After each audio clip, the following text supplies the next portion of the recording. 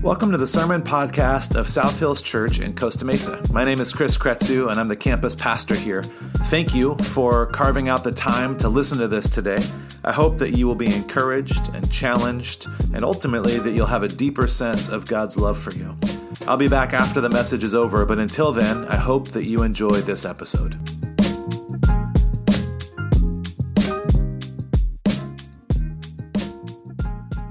And I will let the Raiders gear slide. Man, thank you guys for that. I know I've gotten a number of messages and texts from people already, and I appreciate that so much.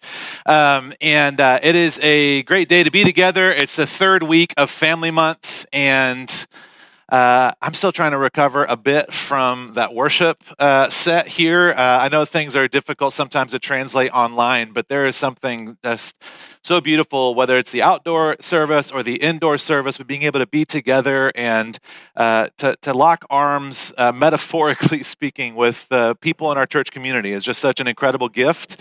I long for the day that those of you that are still watching online, you're able to come back and be here in person and experience some of what we get.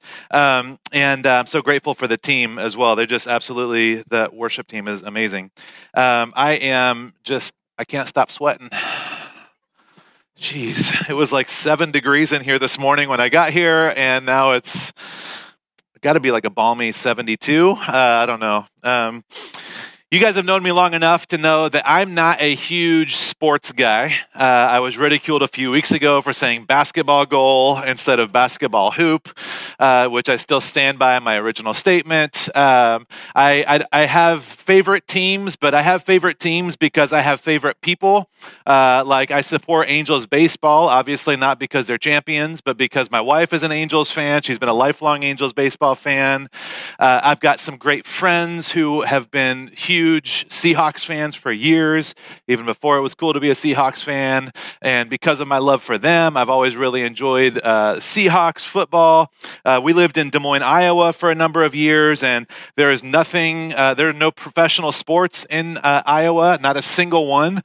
It's all minor league, and they have the craziest things. It's the most entertaining sports you can go to, let me tell you. But we became fans of the Hawkeyes while we were there because of our deep love for friends that went to that school. So, I'm not a huge sports guy. I'm more of a artist, poet, if you will. But I've got to be honest, I was so thrilled when the Astros lost yesterday, as I think most of America was, even if you're not a huge sports fan. For those of you that don't know, and I had to double check some of these dates because, like I said, I don't have all of this stored in my head, but 2 years ago, 2017 season, I guess, maybe more than 2 years ago, the Astros ended up winning the World Series, but it came out that they had been cheating most of the season and part of the next season. And I don't really know anything about the Astros. I know very little about the sport of baseball. But there was this thing where it was like, man, that's terrible. Like they cheated and they won, and all of these other teams were not able to have a chance at showing their skill because another team did something, or players or individuals, I'm not going to get into the details of it, but they decided to do things in a way that wasn't okay. And then on top of that, the discipline that came down from the league seemed incredibly light. There were some fines, there were some penalties as far as not being able to play a certain number of games, things like that. But everybody kind of agreed that this doesn't necessarily feel like the discipline matches the mistake, the error, the wrongdoing. And so yesterday, as I was cooking food at some friend's house, which is my sport, personally cooking and then eating, it's like a whole day-long experience. The game was on, and it was just, man, I can't name a single player from the Tampa Bay Rays, but I love you guys. It was one of these things. And I think that it's not that the Astros aren't good. It's that because of decisions that they made, because of certain character choices or integrity choices that were made, it causes me to kind of root against them. It's not that I don't think that they are actually skilled players. It's not that I don't think that they actually deserve a chance to win on their own right. But there is this flaw, these decisions that were made. And even though there didn't seem to be much discipline about it, so many people are kind of happy for a version of crowd justice. Good, I'm glad that they lost. They deserve to lose because when they won, it wasn't fair. There's this sense of character and integrity that is deeply flawed in this story. We've all seen different times when individuals or teams have been propped up by their popularity or their performance, but the integrity didn't quite match what they needed to continue going. I can think of more than a few singers and musical artists that have catalogs of songs that are unbelievable. And then information comes out about choices that they made either in the past or even currently. And there's kind of this weird dissonance of how do I appreciate or enjoy what this person has created, knowing that there is this dissonance from who they are and the way that they live their lives? It's not hard to get caught up in the whirlwind of charisma in order to overlook someone's wrongdoing simply because we like them. I would imagine people from Houston have a really difficult time balancing out the knowledge of what the team did or the players did with this sense of Houston Astros pride and wanting the team to be successful. This isn't a new story. I've found myself trying to justify singers' behavior and musicians' behavior or actors' behavior because of my love for what they have produced. I found myself trying to justify a B letter grading on a restaurant because I really want tacos. It's like, what does it take to give a B? It can't be that bad. There's this sense of what they are making balanced with the poor choices. It's a difficult thing. And I think for those of us who are parents, we do this with our kids a lot. We love our kids deeply. We see so much potential in them, but it's hard to come down and to speak against character flaws or to discipline in a way that helps them grow past it. Now, some of today, we've been talking a lot in Family Month that, we're talking some about parenting, but really what we're talking about is not just parenting kids, but also parenting ourselves. And these things that we want to instill in our kids, many of us, we didn't have homes or families or parents or adults that would be able to instill these things in us. And so we have work to do. We've got makeup work to kind of go back and recreate some of these realities. And I think that part of us that wants to overlook some of these flaws in other people is because we hope that other people will overlook our flaws. We see the mistakes very clearly. We see all of our shadows and all of our poor choices and all of our mistakes. And so sometimes it can get difficult to want to come down on somebody else's choices because I know I've made some of those choices. And so we want to overlook it because we want other people to overlook our own flaws and still to accept us. And nobody wants their kids to crash and burn, to become shallow or self-centered people, and nobody wants that for themselves either. But lack of character, lack of integrity always makes itself known at some point. You may have somebody in mind, somebody you work with, somebody in your family, somebody in your neighborhood. Maybe it's like I said, an actor or a singer or a athlete or a politician. And there is a sense that we know that a lack of character always ends up making itself known. The Bible has a lot to say about this. One of the verses I want to look at briefly is Proverbs 10, verse 9. The writer says, "Whoever walks in integrity walks securely, but he who makes his ways crooked will be found out."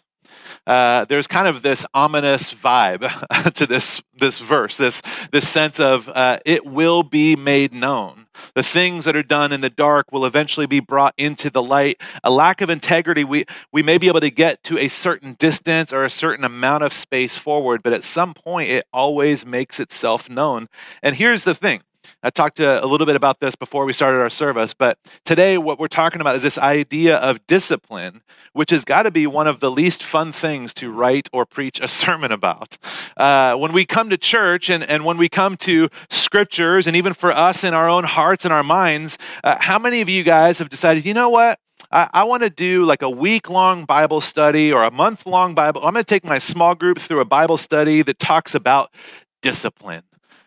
That's not our favorite topic when it comes to our faith. It's like, you know what? Let's talk about grace. That's a good one. Let's talk about the blessings that God has promised to bestow upon us. Let's talk about all of these good things, these fun things, these things that we really appreciate. But none of us really long for discipline. None of us naturally want to choose discipline. And when it comes to disciplining ourselves or disciplining our kids, it is a difficult topic. And I don't speak of this as someone who has it figured out. I don't speak of this of someone who had it modeled well for him as a child. It was absolutely not modeled well for me.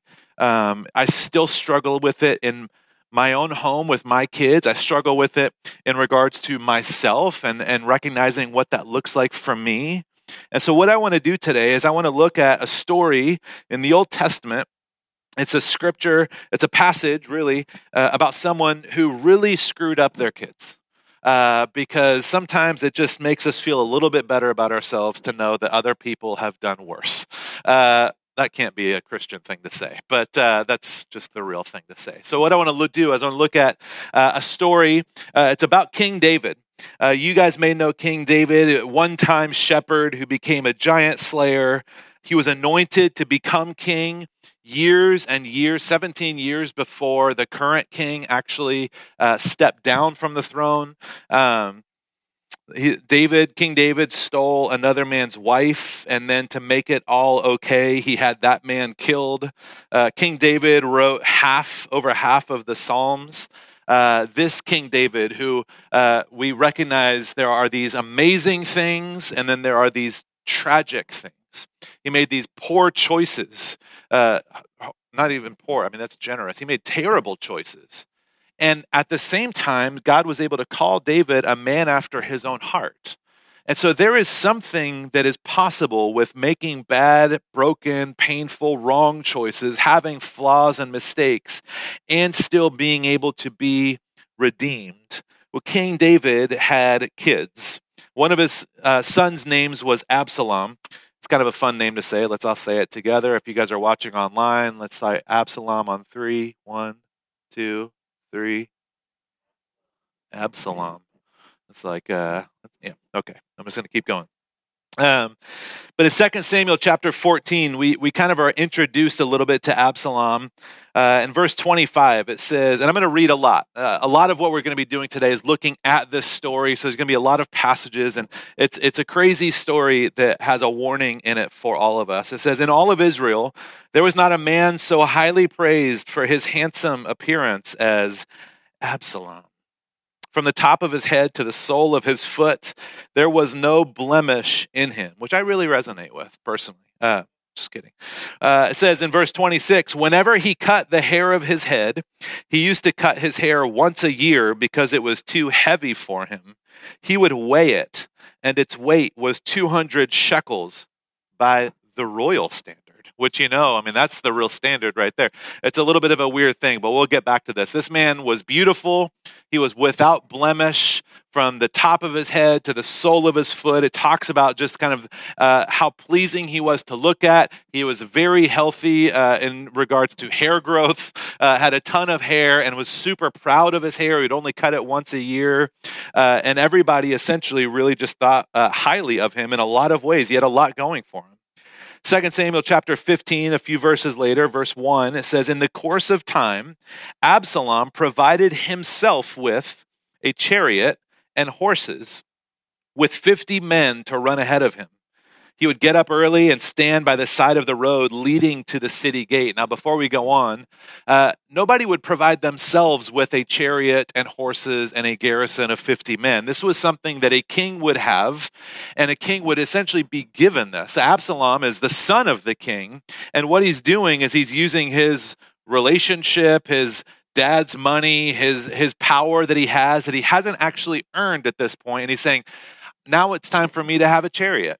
Now it's time for me to have a group of 50 soldiers to run ahead of me. Absalom believes that he deserves these things, even though he hasn't actually earned them yet.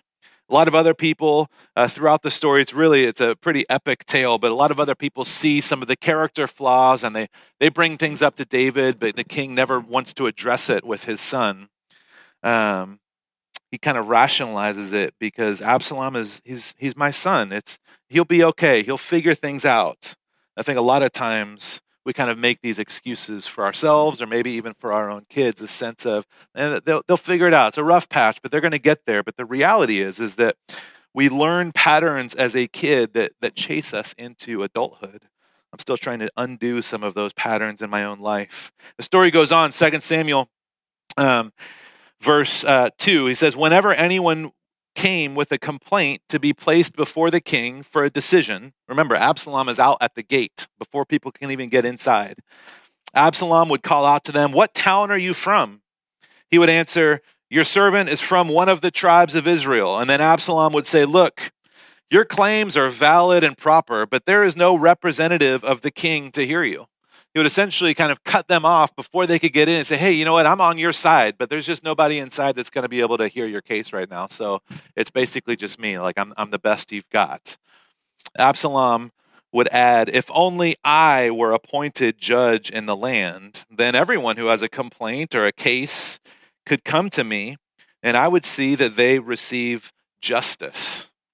Also, whenever anyone approached him to bow down before him, Absalom, imagine 6'6", buff, flowing hair, Absalom would reach out his hand, take a hold of whoever approached him, and kiss them. Who wouldn't like this person? Absalom behaved in this way toward all the Israelites who came to the king asking for justice.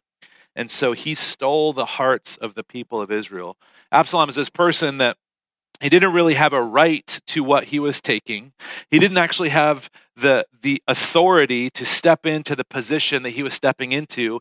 And he was starting to sow this distrust and this disloyalty to the king by saying, there's nobody there and I would love to help. And maybe if people would say something, maybe I could get appointed to be the judge. And then I would actually be able to help you as much. I mean, I would love to do it, but I need, he's cultivating this malicious behavior. He's manipulating people to turn them against his father, King David. Absalom is confident and competent and charismatic with very nice hair, but he lacks character. He lacks the integrity of becoming who he truly longs to be, and he's trying to cut at things. He's willing to do whatever it takes to get what he wants, no matter who it hurts, including his own family. People close to David see it and they say it, but David doesn't address it. And I think that what this is, and as I've read and studied other authors and theologians say that they think that this probably happened because David had a different relationship with his own father. David was the youngest of all of the sons in his family, and David was never really allowed to do much of what his older brothers got to do. And even when the prophet came to anoint David as the king, David's father was the most surprised out of everybody that it was David and not his older brothers. It's just David.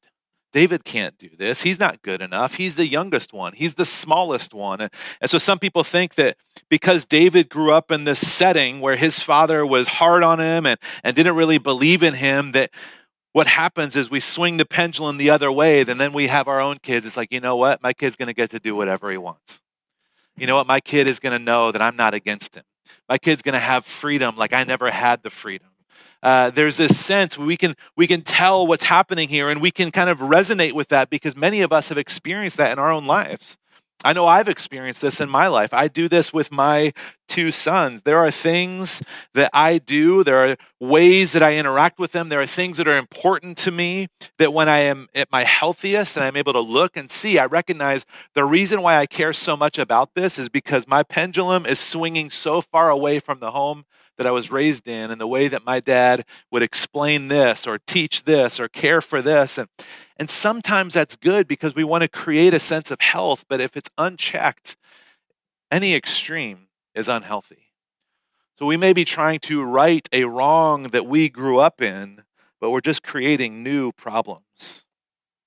I wonder how many of us have had this same challenge.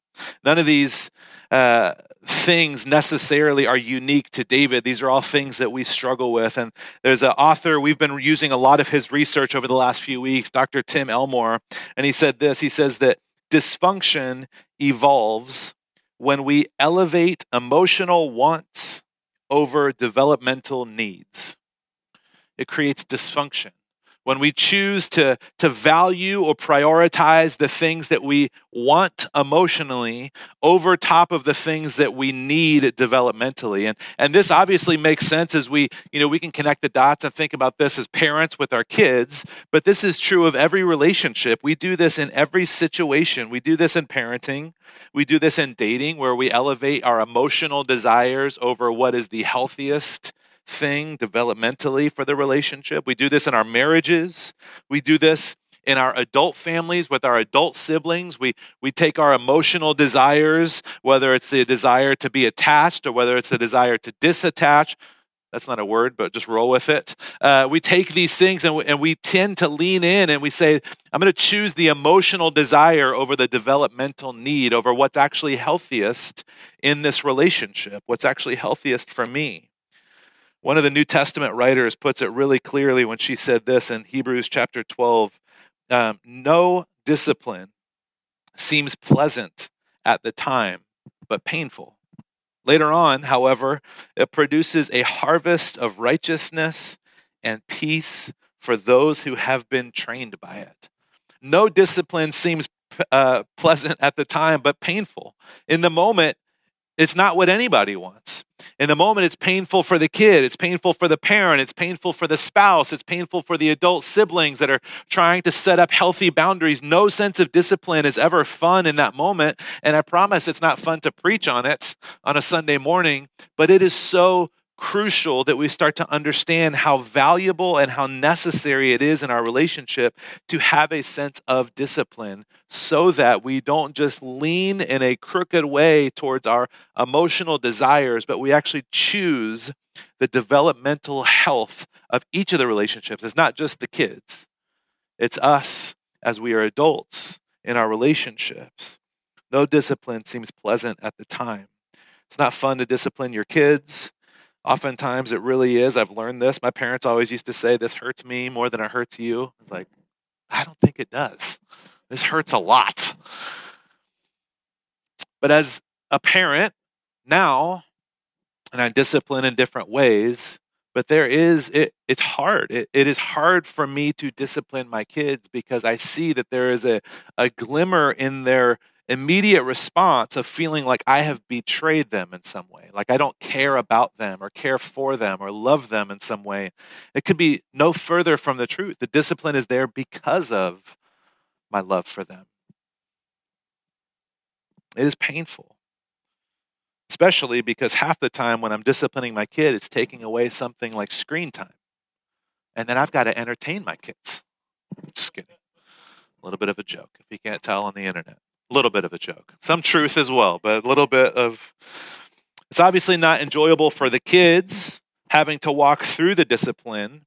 And again, this is not just for parents with kids. This is for all of us that are in relationships. And obviously, we don't discipline our spouse or we don't discipline our friends or our adult family members in the same way. But when it comes to this idea of how do we set up healthy boundaries and how do we cultivate character in our relationships, it is not fun to do that. And when you start to put boundaries in place, it almost always, and I would say 99.9% of the time, that person gets angry at us and feels betrayed or hurt, or they start to say things about us that are simply not true, because healthy boundaries and what we choose that is beneficial for our developmental needs as adults in our marriages and our family relationships, it almost always hurts in that moment. But there's a promise. It says later on, it will produce a harvest of righteousness and peace for those who have been trained by it. It helps us learn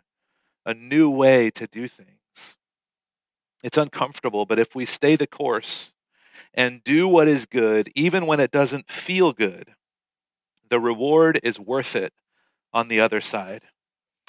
And unfortunately, if we don't, the consequences are often painful and destructive. They're painful in our marriages. It doesn't mean it'll fail, but is it going to have that sense of joy and peace and fullness that you long for? It's painful in our friendships. It doesn't mean that the friendship is going to crumble, but is it really the friendship that you long for? It's painful in our adult family relationships. It doesn't mean that we don't talk to them, but we get this sense that there's something cracked, that there's something missing. And when we lean into our immature excuses and lack of character, it creates a predictable path. We've seen it in people in our lives, and we get to look at it in Absalom's life too. I'm going to skim a little bit of this. I don't have all these verses on the screen because, like I said, it's a story that spans chapters. But we left off with the very attractive Absalom with all the flowing hair. I can't think of his name now, but I'm sure one of the ladies here could help me out. Who's the guy from Aquaman? Thank you, ladies. I don't know if you guys could hear that online. There's a chorus. Oh, Jason. Yeah, Jason Momoa. Yeah, I know who you're talking about. I think I've heard his name before. But this is what we're picturing. This Absalom, there could not a flaw be found. Am I right? Can I get an amen? 2 Samuel chapter 14, Absalom is trying to get the attention of a man who works for his father. He sends somebody. He says, hey, bring him to me. I think his name is Joab, but I'm going to miss it. Yeah, he sends somebody, bring Joab to me, and Joab doesn't come. And so he sends another man, bring Joab to me, and Joab still doesn't come. And so Absalom says, okay, go light all of his fields on fire. So the man does what his leader tells him. He does what Absalom says. He lights all of his fields on fire. And then Joab comes and says, hey, why'd you light my fields on fire? And he doesn't even address it. He just immediately goes into this sense of his frustration with his dad.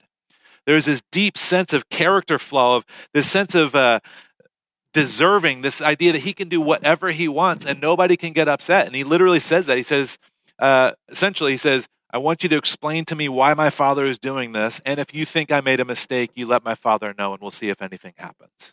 I mean, this deep sense of deserving something that he has not earned. It goes on.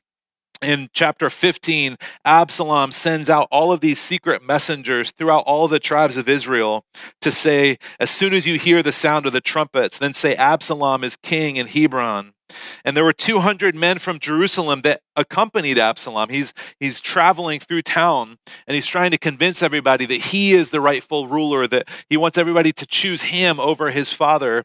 He has 200 men traveling with him. They were invited as guests, and they went along with him innocently, knowing nothing about the matter. They had no idea what his plans were, but all of a sudden, as Absalom rides into town with over 200 people alongside of him, and all of these trumpets start blaring out, Absalom is the king. All of a sudden, they start to realize, oh, we're being used. We're being used for something that is wrong, something that's unhealthy. There's another part of the story in chapter 16, which is incredibly brutal, but essentially Absalom decides at this time, kings and kingdoms, there was a lot of concubines and things like that. And there was this reality for him that he wanted to cause division between himself and his father, and he wanted to win the hearts over his people to get them on his side. And so he decides to make all these terrible choices with them, and his father never even came down on him about it. And then in chapter 18, verse 5, King David commanded Joab, Abishai, and Ittai, be gentle with the young man Absalom for my sake. They start to realize how much chaos and pain he was causing in the city, in the kingdom. And they realize they need to bring him in. They need to put an end to this. And David's last words as they go out are, be gentle with him for my sake. The words of a father. Please don't come down too hard on him. I get that they have caused pain, that they have caused people to die. I get that they have done terrible things in the temple. I get that they have been manipulating people against me and causing division. But please don't come down too hard on him. It's a painful story, a picture of the lack of discipline, character, of integrity. Ultimately, the child's self-centered behavior escalates. People ultimately lose respect for his father. People start to look at King David differently because he won't do anything about his crazy kid. The child wreaks havoc on everybody that is in his wake. Thousands of innocent people end up dying because a dad wouldn't confront his son about his character. And the lack of boundaries that the son has ultimately destroys him. In 2 Samuel chapter 18, this is the end of this portion of the story. It says, "Now Absalom happened to meet David's men." They were in a battle at this point. Absalom was riding his mule, and as the mule went under the thick branches of a large oak, Absalom's hair got caught in the tree. He was left hanging in midair while the mule he was riding kept on going. I mean, even the mule didn't respect him. There's this crazy poetic justice, if you will, of this value that he had on who he was and the way he looked and the perception, and that ultimately that was the thing that was his downfall. When one of the men saw what had happened, he told Joab, "I just saw Absalom hanging in an oak tree." Like, you can almost picture, like, we've been in a battle trying to resolve this, and he's just hanging in an oak tree by his hair. Joab said to the man who told him this, "What? You saw him? Why didn't you strike him to the ground right there? Then I would have given you 10 shekels of silver and a warrior's belt." But the man replied, "Even if 1,000 shekels were weighed out into my hands, I would not lay a hand on the king's son." In our hearing, the king commanded you and Abishai and Ittai, "Protect the young man for my sake. And if I had put my life in jeopardy and nothing is hidden from the king, you would have kept your distance from me." Joab said, "I am not going to wait like this for you." So he took 3 javelins in his hand, and he plunged them into Absalom's heart while Absalom was still alive in the oak tree. And then 10 of Joab's armor bearers surrounded Absalom and struck him and killed him.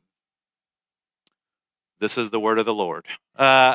This is such a tragic story.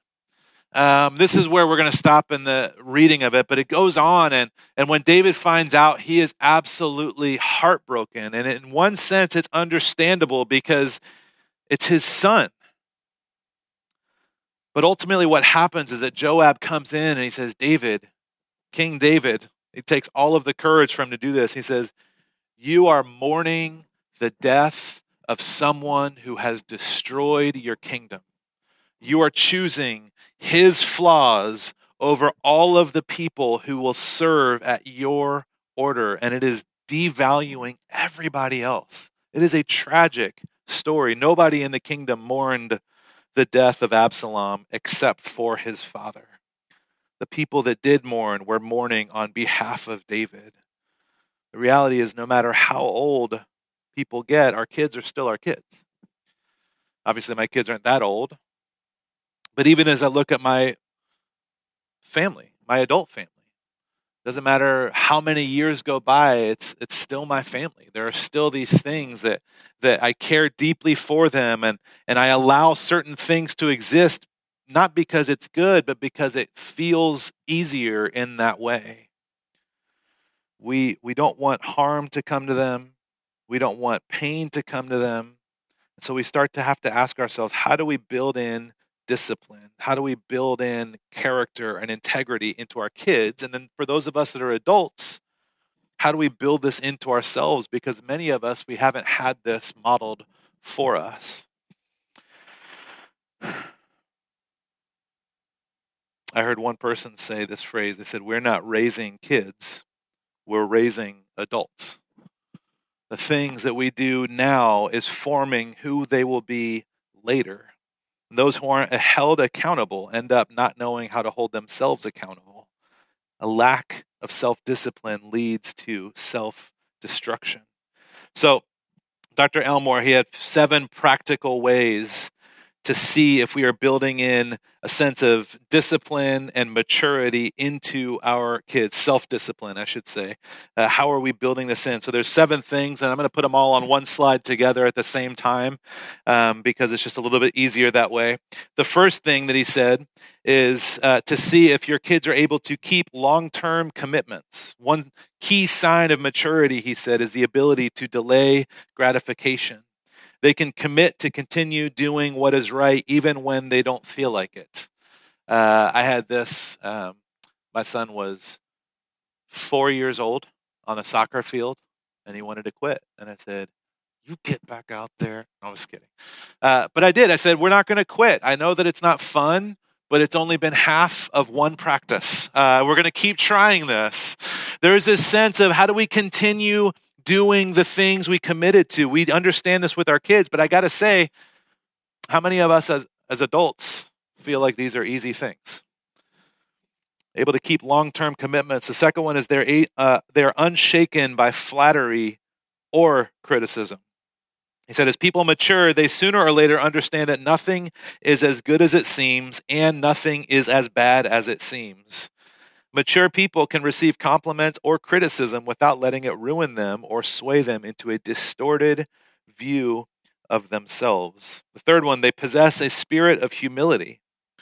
Humility parallels maturity, Dr. Elmore says. He says, humility isn't thinking less of yourself, it's thinking of yourself less. And mature people aren't consumed with drawing attention to themselves. The fourth one, he said, is that their decisions are based on character, not feelings.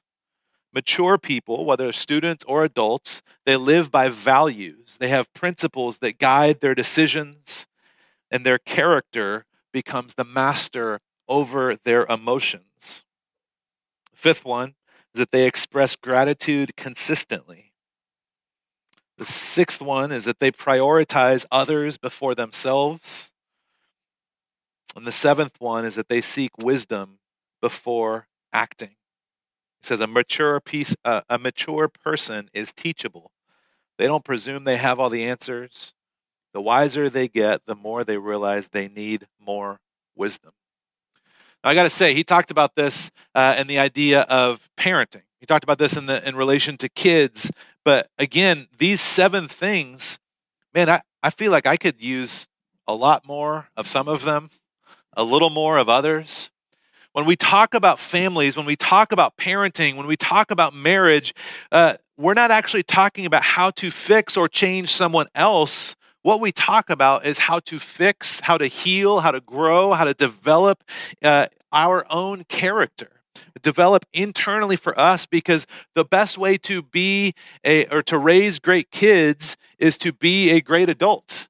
The best way to teach someone how to do something is by showing them how it's done. It's not just saying, do it. That's what we talked about a couple weeks ago. Not just saying, do what I say, not what I do, but it's actually living these things out. And so it's not that these 7 things are important for kids to understand. These 7 things are important for us to understand, because we recognize that we are also still broken, and that we are inviting God's Spirit to help transform our hearts and our minds to live a different way, to grow a different way, so that we can be healthy parents, so that we can recognize that no discipline is fun in the moment, but after a while, you will reap a harvest of righteousness if you live by its rule. We recognize that with our kids. We recognize that with the boundaries that we set up in our relationships and our dating and our marriage and with our families. We recognize these things, and we have to choose to grow in this direction. The greatest gift we can give our children is to be a healthy parent. The greatest gift that we can give our spouse is to be a healthy adult. The greatest gift we can give our communities is to be a healthy church. So we choose these things because it's God's desire for us to grow in these ways, but ultimately because we also recognize the impact that it has on the people that God has entrusted in our lives. Let's bow our heads and pray together.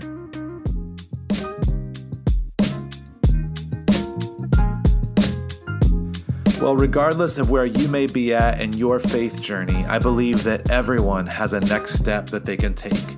If you'd like more information about what it means to put your trust in Jesus, information about getting baptized, or maybe even attending a Discover class to grow more in your faith, you can visit us online at southhills.org/Costa Mesa, and then scroll down to the Next Steps section.